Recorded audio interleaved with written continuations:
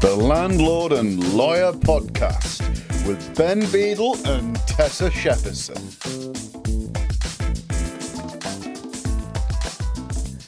Hello, everybody, and welcome.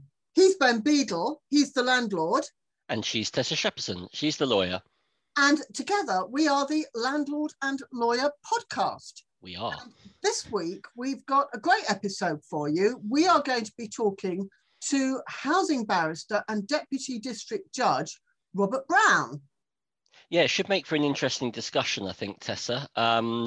Robert's obviously got a lot of in-court experience and housing experience with it. And I think, especially given the topic of conversation of late around courts and possession and everything going on, I think it's one that landlords will be interested in. Yes. So let's move ahead and hear what he had to say.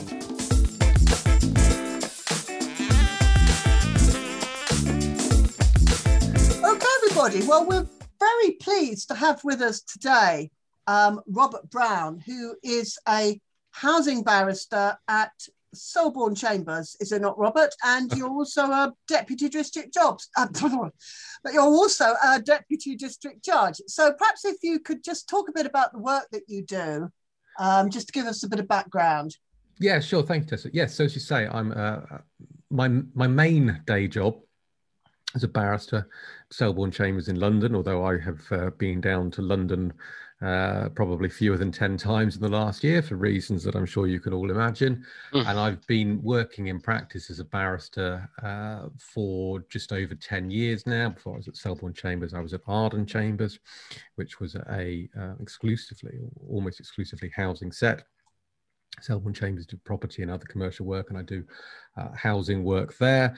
And that involves the whole range of things, I think, really, that you might deal with under housing law. And I have also been appointed a couple of years ago as a Deputy District Judge, which is a part-time judge sitting in the county court, filling in some of the gaps that there are.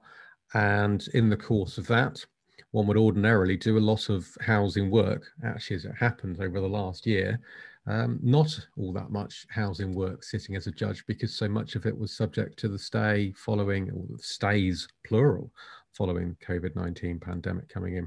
But do the whole range of things across that. The diet of the district judge in the county court is one of the broadest jurisdictions you can possibly find.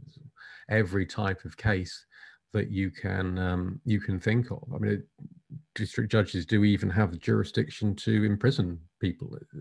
So we think about that being primarily associated with the criminal courts, and indeed it is, but the county courts do have a residual, albeit limited, jurisdiction to imprison people. So it's a very broad, very interesting range. And I think it's quite useful actually to do both, because get to, as a judge, see all the things that people do that are really annoying, and then try very hard not to do them when you're on the other side of the bench.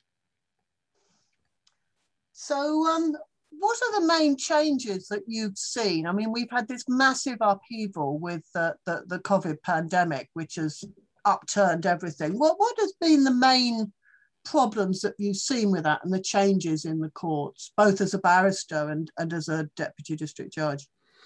Well, the main...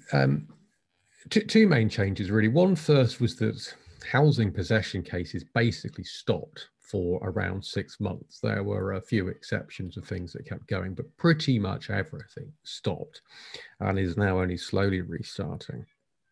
The other was the speed with which the approach that there used to be to hearings changed.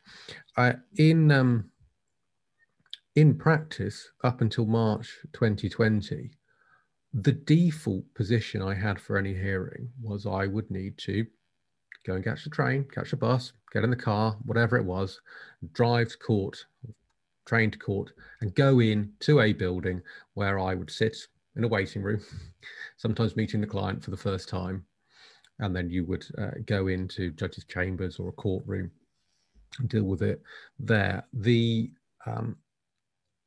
I would say that in about 10 years of practice, and I haven't checked my records, but I would say I've probably done 10 telephone hearings in about 10 years of practice. Everything else was going to court and dealing with it that way. Suddenly, a lot of the objections, problems, hurdles that there had been in the way of these sorts of things were no longer as significant as they had been prior to January, February last year, because there was suddenly a massive different factor to weigh into the balance, which was the infection risk.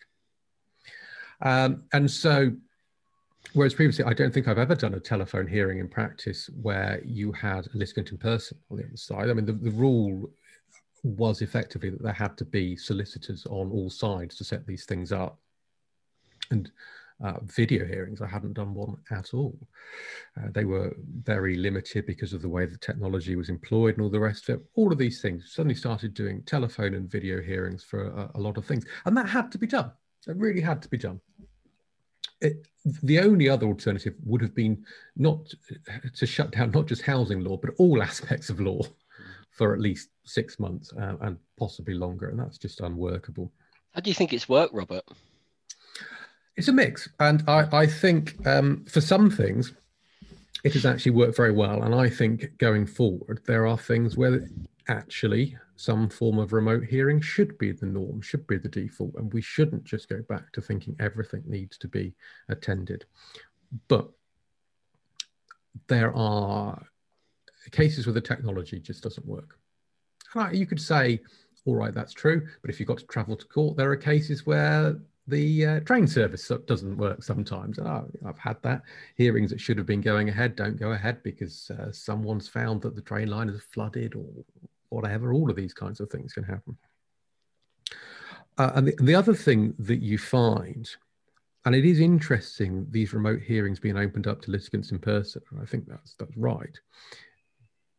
But it is difficult sometimes for people to appreciate this is still a court hearing. Might be a court hearing where you're in your front room, your opponent's in their front room. Hey, sometimes even the judge is in their front room because they're not doing all of these from court. Some of them are being done with judges working from home. And it depends on the participants, and it can depend a lot on the nature of the case. Family law disputes, and sitting, I have a limited array of family cases that come before me. They mainly go to other judges. But family law disputes, I think, particularly where there aren't lawyers involved, it's very difficult to get people to focus and understand that this is not a forum for shouting across one another. I guess you lose the formality of the court, don't you? And the respect, or not respect is maybe not quite the right word, but there's something about going into a courtroom and thinking, oh, crikey. I think formality is definitely the right word. And actually, I think, Ben, respect probably isn't that far off being the right word. There is a certain sense of propriety and what the right way of conducting things is. That just that formality, that structure, that sense that you are somewhere significant can have. And look, we can look at this from various levels because there are studies, I know, about the effect on people of going to court, and actually people who aren't particularly used to it. It can be quite intimidating, depending on the location, depending on the judge. And one of the things you're always trying to get at is finding the best way for people to give their best evidence. Yep.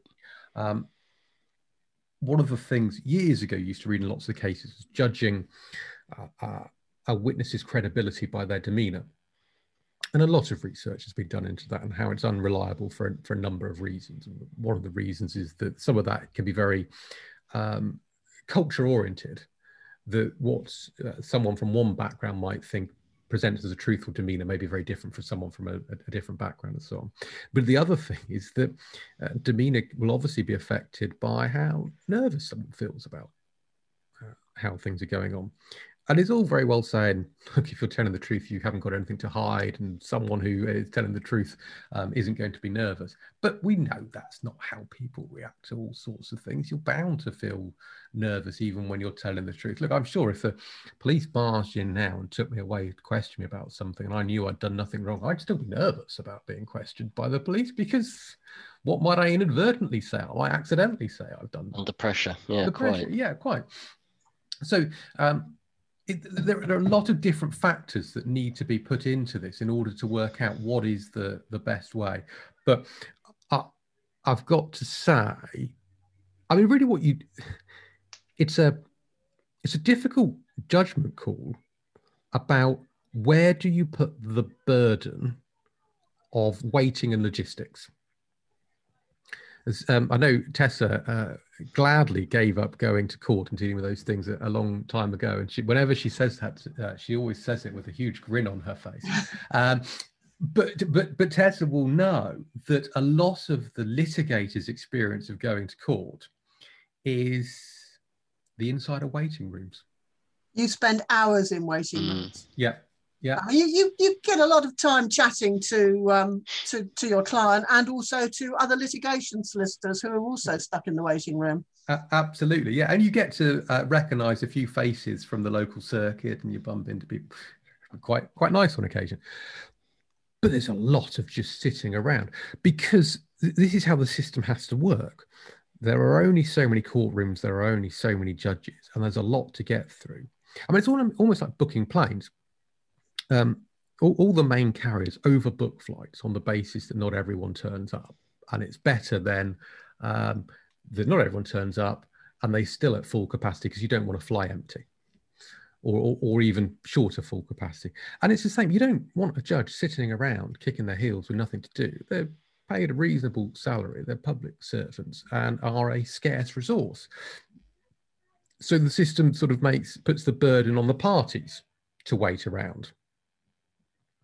Once you start doing the remote hearings, some of that changes a bit, because obviously the parties, to cut out the travel time, and it always used to be, on the rare occasions where you did get a telephone hearing as a practitioner, that was great, because the telephone hearing was a fixed time. It was set up as a telephone conferencing system, and you knew that the people who were at court were going to have to wait for you, because if your hearing was booked in for 10:30, that's the point when the phones would be ringing and you get to deal with it.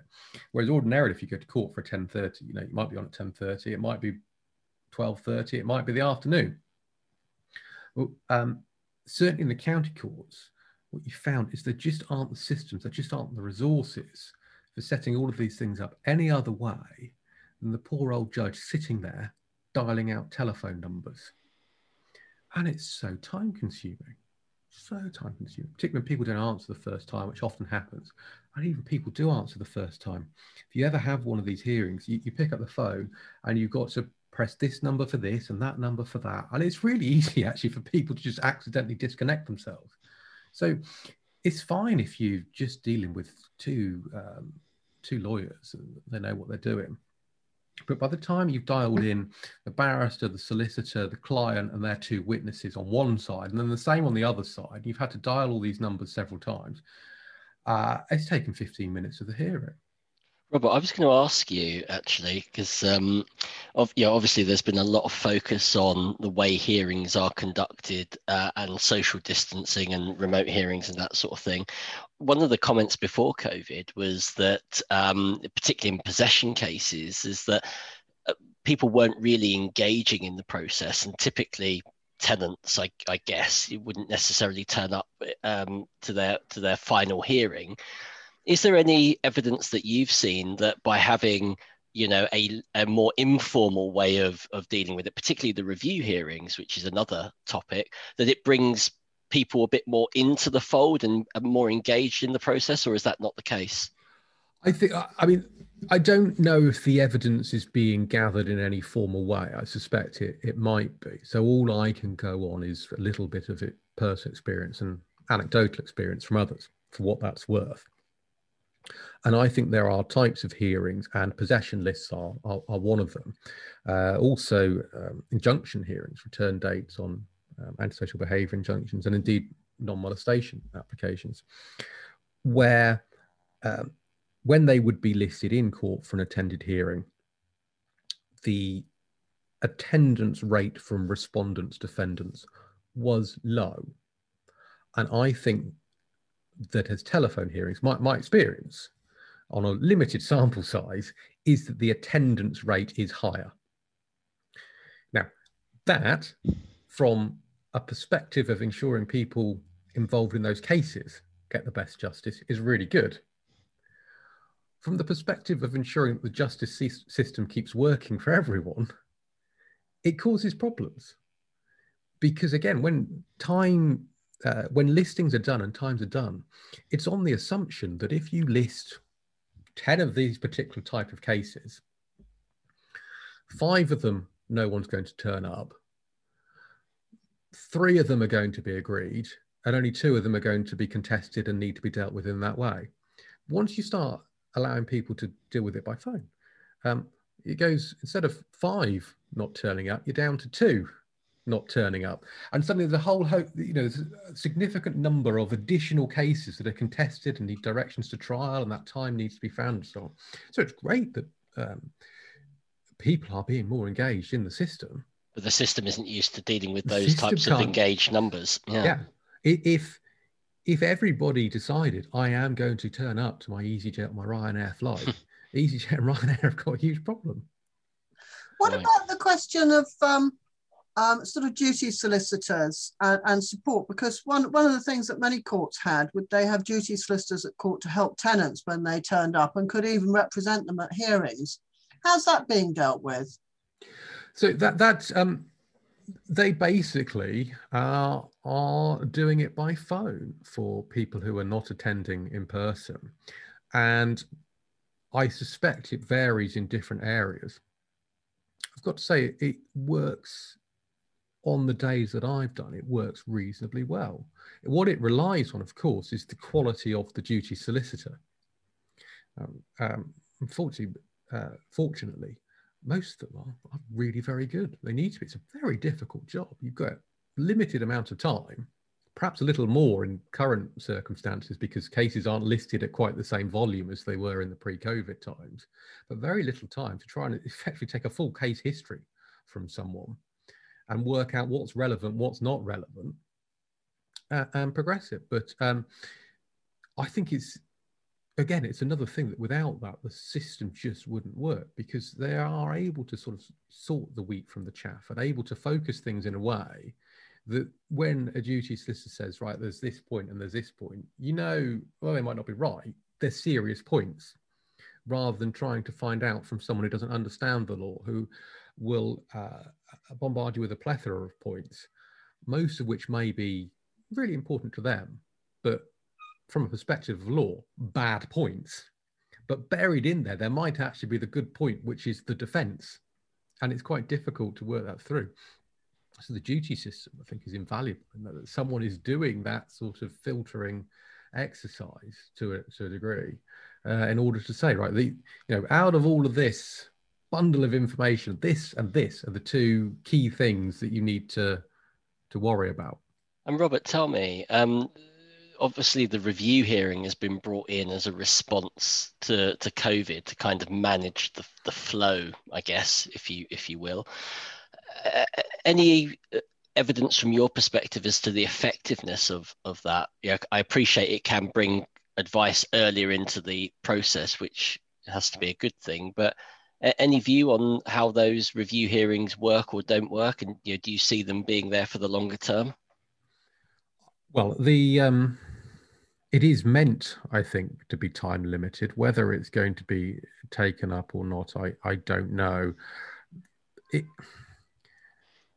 Certainly from practice, I can say that it doesn't really seem to do a tremendous amount other than add an extra level of delay in.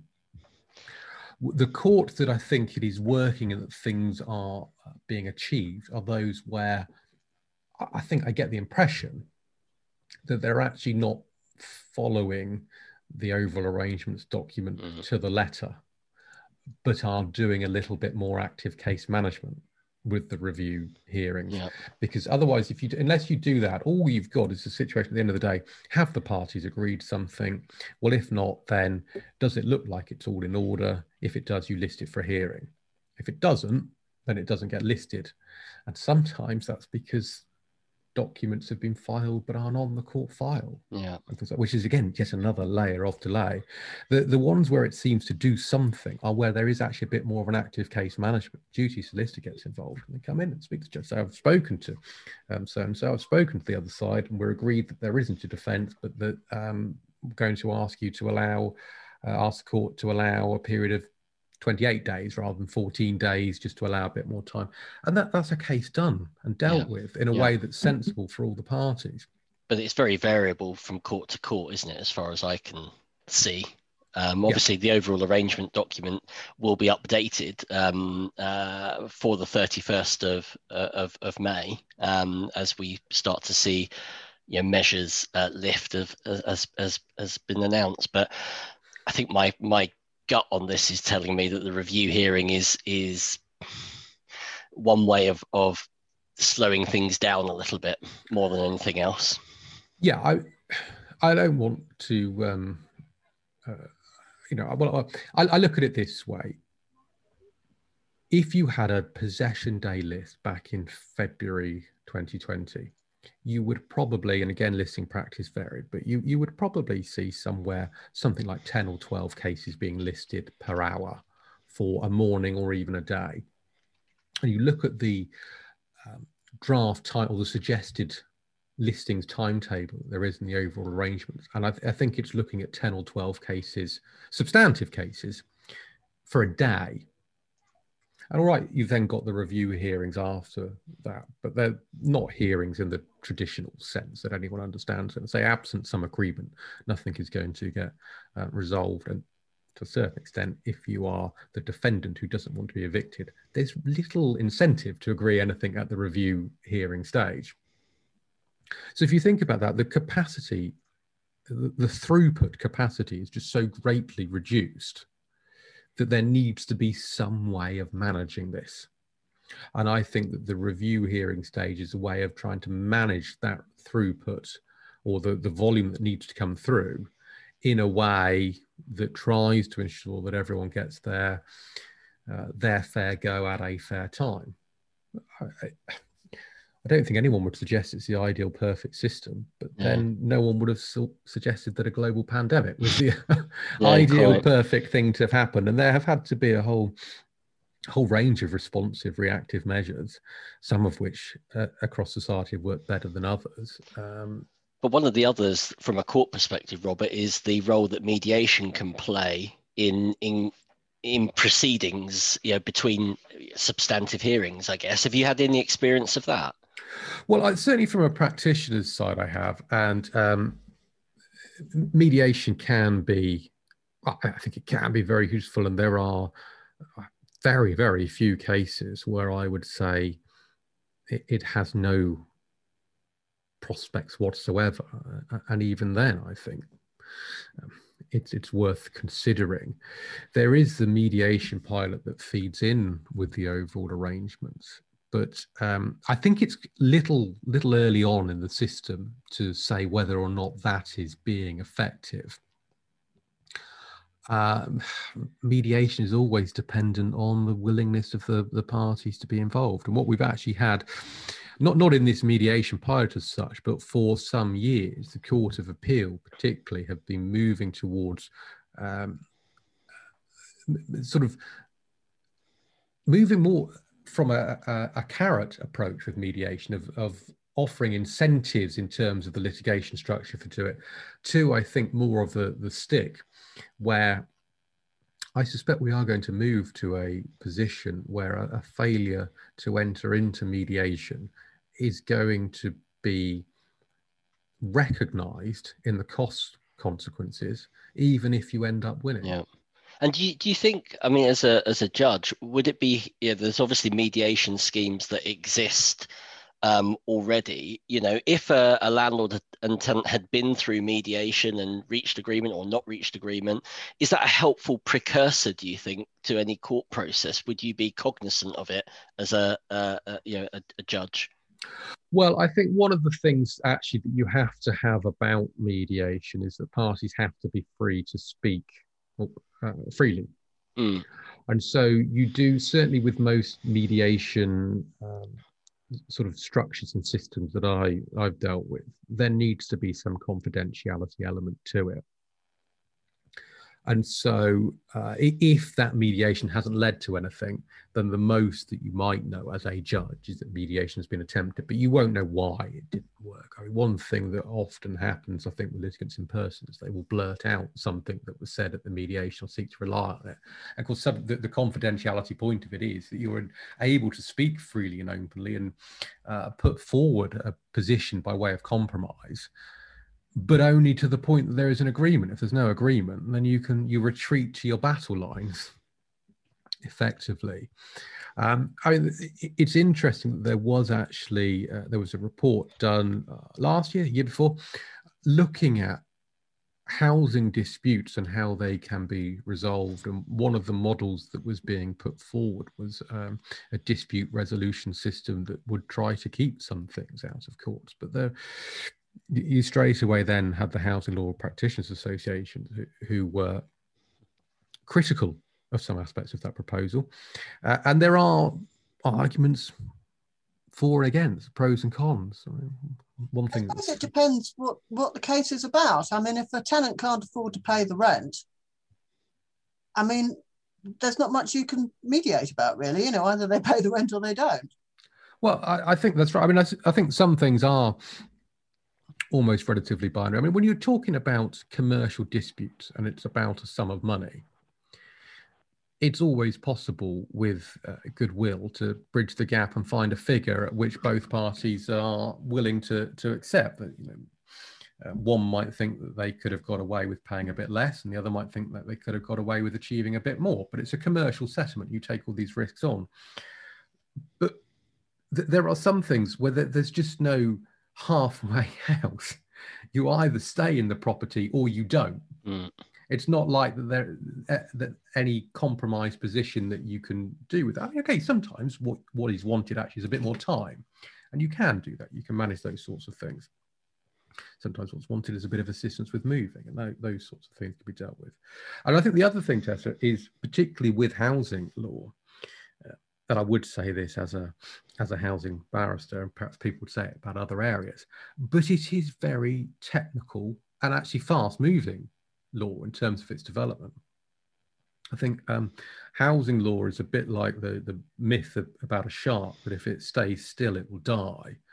You know, if sharks stop swimming, they die. I'm not sure it's true, but certainly housing law seems to have adopted that as its core creed or something, that housing law must be constantly updated and evolving, can never stay still at any one point. Preferably on a Friday afternoon before a bank holiday. Yeah, exactly. Preferably on a Friday afternoon before a bank holiday. Indeed. Thus invalidating all the notices that people put in the post before they left for the day. Hurrah. But I do think actually, if you are someone who is trained as a mediator, I suspect mediators say that the particular skill they have is mediating disputes, and they don't need to be experts in a technical area.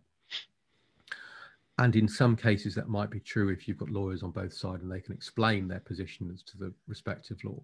But I think if you're talking about, as invariably will be the case, situations where one or possibly both parties are going to be unrepresented, if you're going to mediate that fairly, I think you do need to have a solid background in the technicalities of that area. Otherwise, you're at risk of facilitating and mediating a settlement that's just, well, it might be one that the parties are willing to accept, but it might be just plain wrong. And that's what worries me. Which, in fairness, this housing dispute resolution model that was put forward a while ago, I think part of the idea was could be people who had experience and expertise in mediation and in this specific area of law, rather than just being, and I don't mean to use just pejoratively, I know it's a very difficult skill, but just being mediators more generally. So you've got to say, when I have used in practice mediators, I think that it really helps in a property dispute to have a mediator who knows property law. I mean, mediation can bring very good results, but it as I said, it depends on the type of case. And I think that's right, and I think in practice, you're constantly surprised at the cases where you've gone into mediation with goodwill, but thinking there's no way this is going to settle, and it does. And those cases where you think there's no way this should be going to trial. This is obviously going to settle. At the end of the day, they hate each other more than they started out hating each other. One of the most recent mediations I did, we went in with really good intent, but at the back of my mind was, this isn't going to work. It was a 3-party mediation, and from the position statements, everyone was way off. But we had a good mediator, really good mediator, and we had the bare bones of a deal before lunch, and the finer points of it were bashed out, and we were finished mid-afternoon. Excellent. Yeah, I think one of those ones, a good result for everyone in there. Everyone, I think, will have gone away thinking, might have done better than that at trial. Could have done a lot worse. Indeed. No, and that's a line underneath it. Robert, I was just going to ask, just conscious of time now, but we've obviously seen a lot of changes in the court system over the past few years. What sort of impact, when we get through COVID, conscious we're not through it yet, what does the court service look in the next 10 years' time? What can we expect to see? Where are the areas of focus, do you think? Well, I think it's certainly an area where funding is persistently said to be an issue, and you can get different figures from different sources. And I think back in 2010, it was being suggested in some quarters that some departments of the MOJ would be looking at 40% funding cuts, others 25%. And I think the sort of general view, and of course all of these things depend on, are you looking at real costs, uprated inflationary costs, and you can always spin a picture however you want depending on the figures. But the Bar Council put something together last year, and I think they worked on the basis of it being about a 24% real terms decrease in the 10 years since 2010.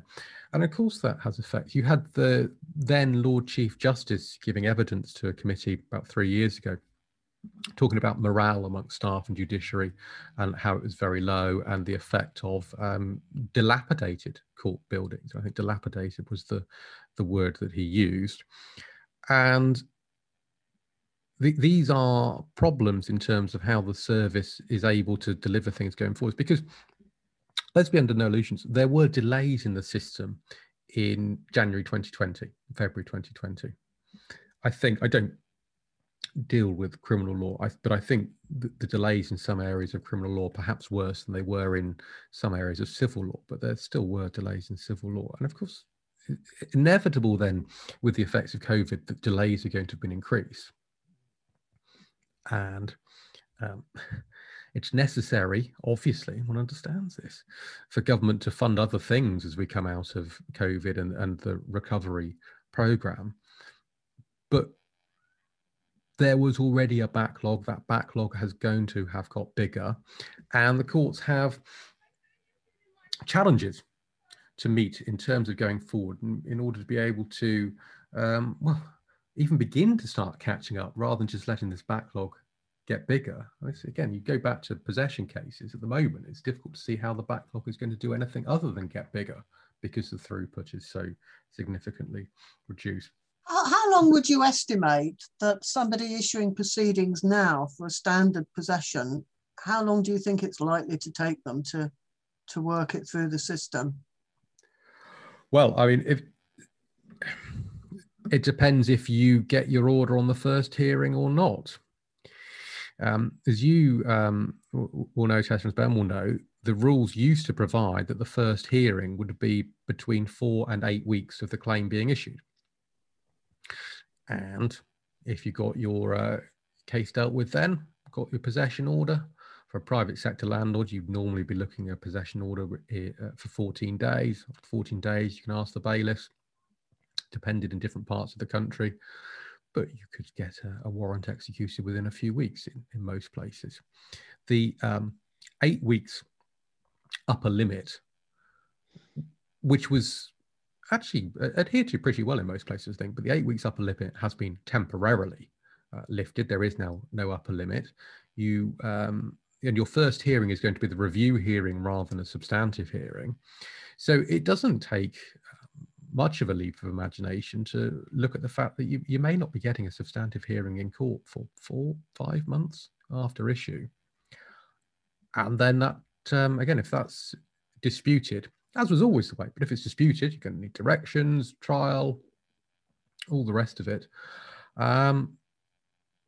And these things are going to take a lot longer. I would have thought in most areas, if it's disputed, you are going to be fortunate, I would have thought, to get a trial and resolution within a calendar year from issue. What a cheery note to end on. Yes. I suppose, I've just been thinking while you've been talking, Robert, I suppose the COVID era, as it were, it's been like a massive forced experiment with the courts. The courts have been forced to use these new procedures, which they haven't really used much before. Do you think long term it will result in a change, or do you think after this period is over, we will go back almost entirely to what it was like before? I think that there is no going back to exactly the way it was before. I think remote hearings in some form are going to be on the agenda far more than they were before. I don't think that they're going to be using them. My best guess is that in a year, we will not be conducting remote hearings in the same volumes as now. There will be far more going to court and attending. But I also think that it will be a far greater volume of remote hearings than it was a year, well, no, May last year, but sort of a year and a half ago. I think there is much more acceptance of them, and they have been shown to work very well for some things. What the system is getting hopefully better at is identifying the things and types of cases that it works well for and those that it doesn't. And I've got to say that behind the scenes, there are people who've done a lot of work and done very well to set up almost from a standing start this cloud video platform to bring it in as a solution, a technology solution. Often works well. There are problems in terms of the way people approach it. You know, and just odd little things like you have someone who will say, well, I've got the document here. And of course, if you're in court, you say, fine, show it to so-and-so, you show it to so-and-so, and everyone have a look. It doesn't work when you're in 5 different counties or something, and things like that. Witnesses who don't have witness bundles, because in court, you'd have one witness bundle in the witness box, and everyone would come up and take their turn and read from it. But witnesses who are sat at home miles from the solicitor, and they don't have their witness statement, they don't have their witness bundle. And all of these things need to be worked out as to what cases are suitable for it. But yeah, I feel fairly confident that there will still be telephone hearings and there will still be video hearings in a year's time in far greater numbers than there were pre the pandemic. And I think most people would accept that if you can find a good balance, that is a silver lining. So there may be some development from the trauma. It may not be entirely wasted time. Yeah, as you say, sort of forced into it. It's a forced response, but could be a good forward move. Okay. Well, I think probably our time has come to an end. So that was very interesting. It's interesting, Ben, isn't it, to sort of see it from the inside? Fascinating. Yeah, really, really interesting, Robert. And I think I'm attending the Master of the Rolls working group tomorrow, where we're looking at the overall arrangements. It would be interesting to see what changes are made post 31st of May, because I think there will be a new overall arrangements document for everybody to work from. Yeah, well, I think that, as you say, it's going to be interesting. We have a lot more interesting times ahead of us with gradual easings of restrictions and trying to get to whatever the normal is going to be, which is going to, I think, be a mix of where we were before and where we are now. And I'll be really interested in Ben to see what does come out of that and how the overall arrangements document changes and evolves as we get into the next stage, with the fictions now being on the horizon in a way that they haven't been previously for some time, and how courts, how bailiffs are going to be able to respond to that. So I think you'll have an interesting session with that, I've got to say. I look forward to finding out what happens with that. But thank you very much. It's been interesting talking about these things with you both. Appreciate it, Robert. Thanks very much. Thank you, Robert. Thank you both.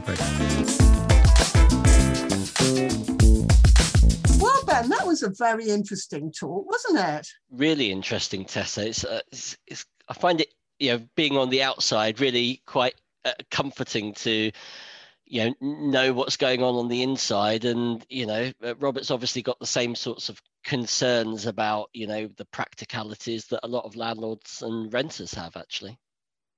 I think it's also interesting that we've had this big experiment with COVID, when the courts have been forced to develop new practices, and it's been a real opportunity for them to test them out. So it'd be quite interesting to see what new procedures come out at the end of the tunnel, as it were, and how the courts progress after that. I agree. I absolutely agree, Tessa. I think, the one thing I would kind of say is that it's interesting to get his take on remote hearings and video hearings. Clearly, I think the issue for me is that with a backlog, you're gonna, people expect you to hear their case, and if courts aren't able to fit people in and so forth, then they need to invest in the technology to make sure that judges aren't sat there dialing lots of silly numbers and stuff like that. And I think the other thing I would say is it's reinforced my view about the R number as being a totally deliberate ploy to try and slow things down, because as Robert said, there doesn't seem to be much happening with those R hearings. It's just delaying the inevitable, really. Yeah. Oh, well, I hope you all enjoyed our talk, and we will be back again hopefully next month with another speaker and another topic. So it just remains for me to say thank you very much indeed to our guest today, Robert Brown, and for me to say that here's Ben Beadle, here's the landlord. And she's Tessa Shepperson, she's the lawyer. See you soon, folks. See you soon.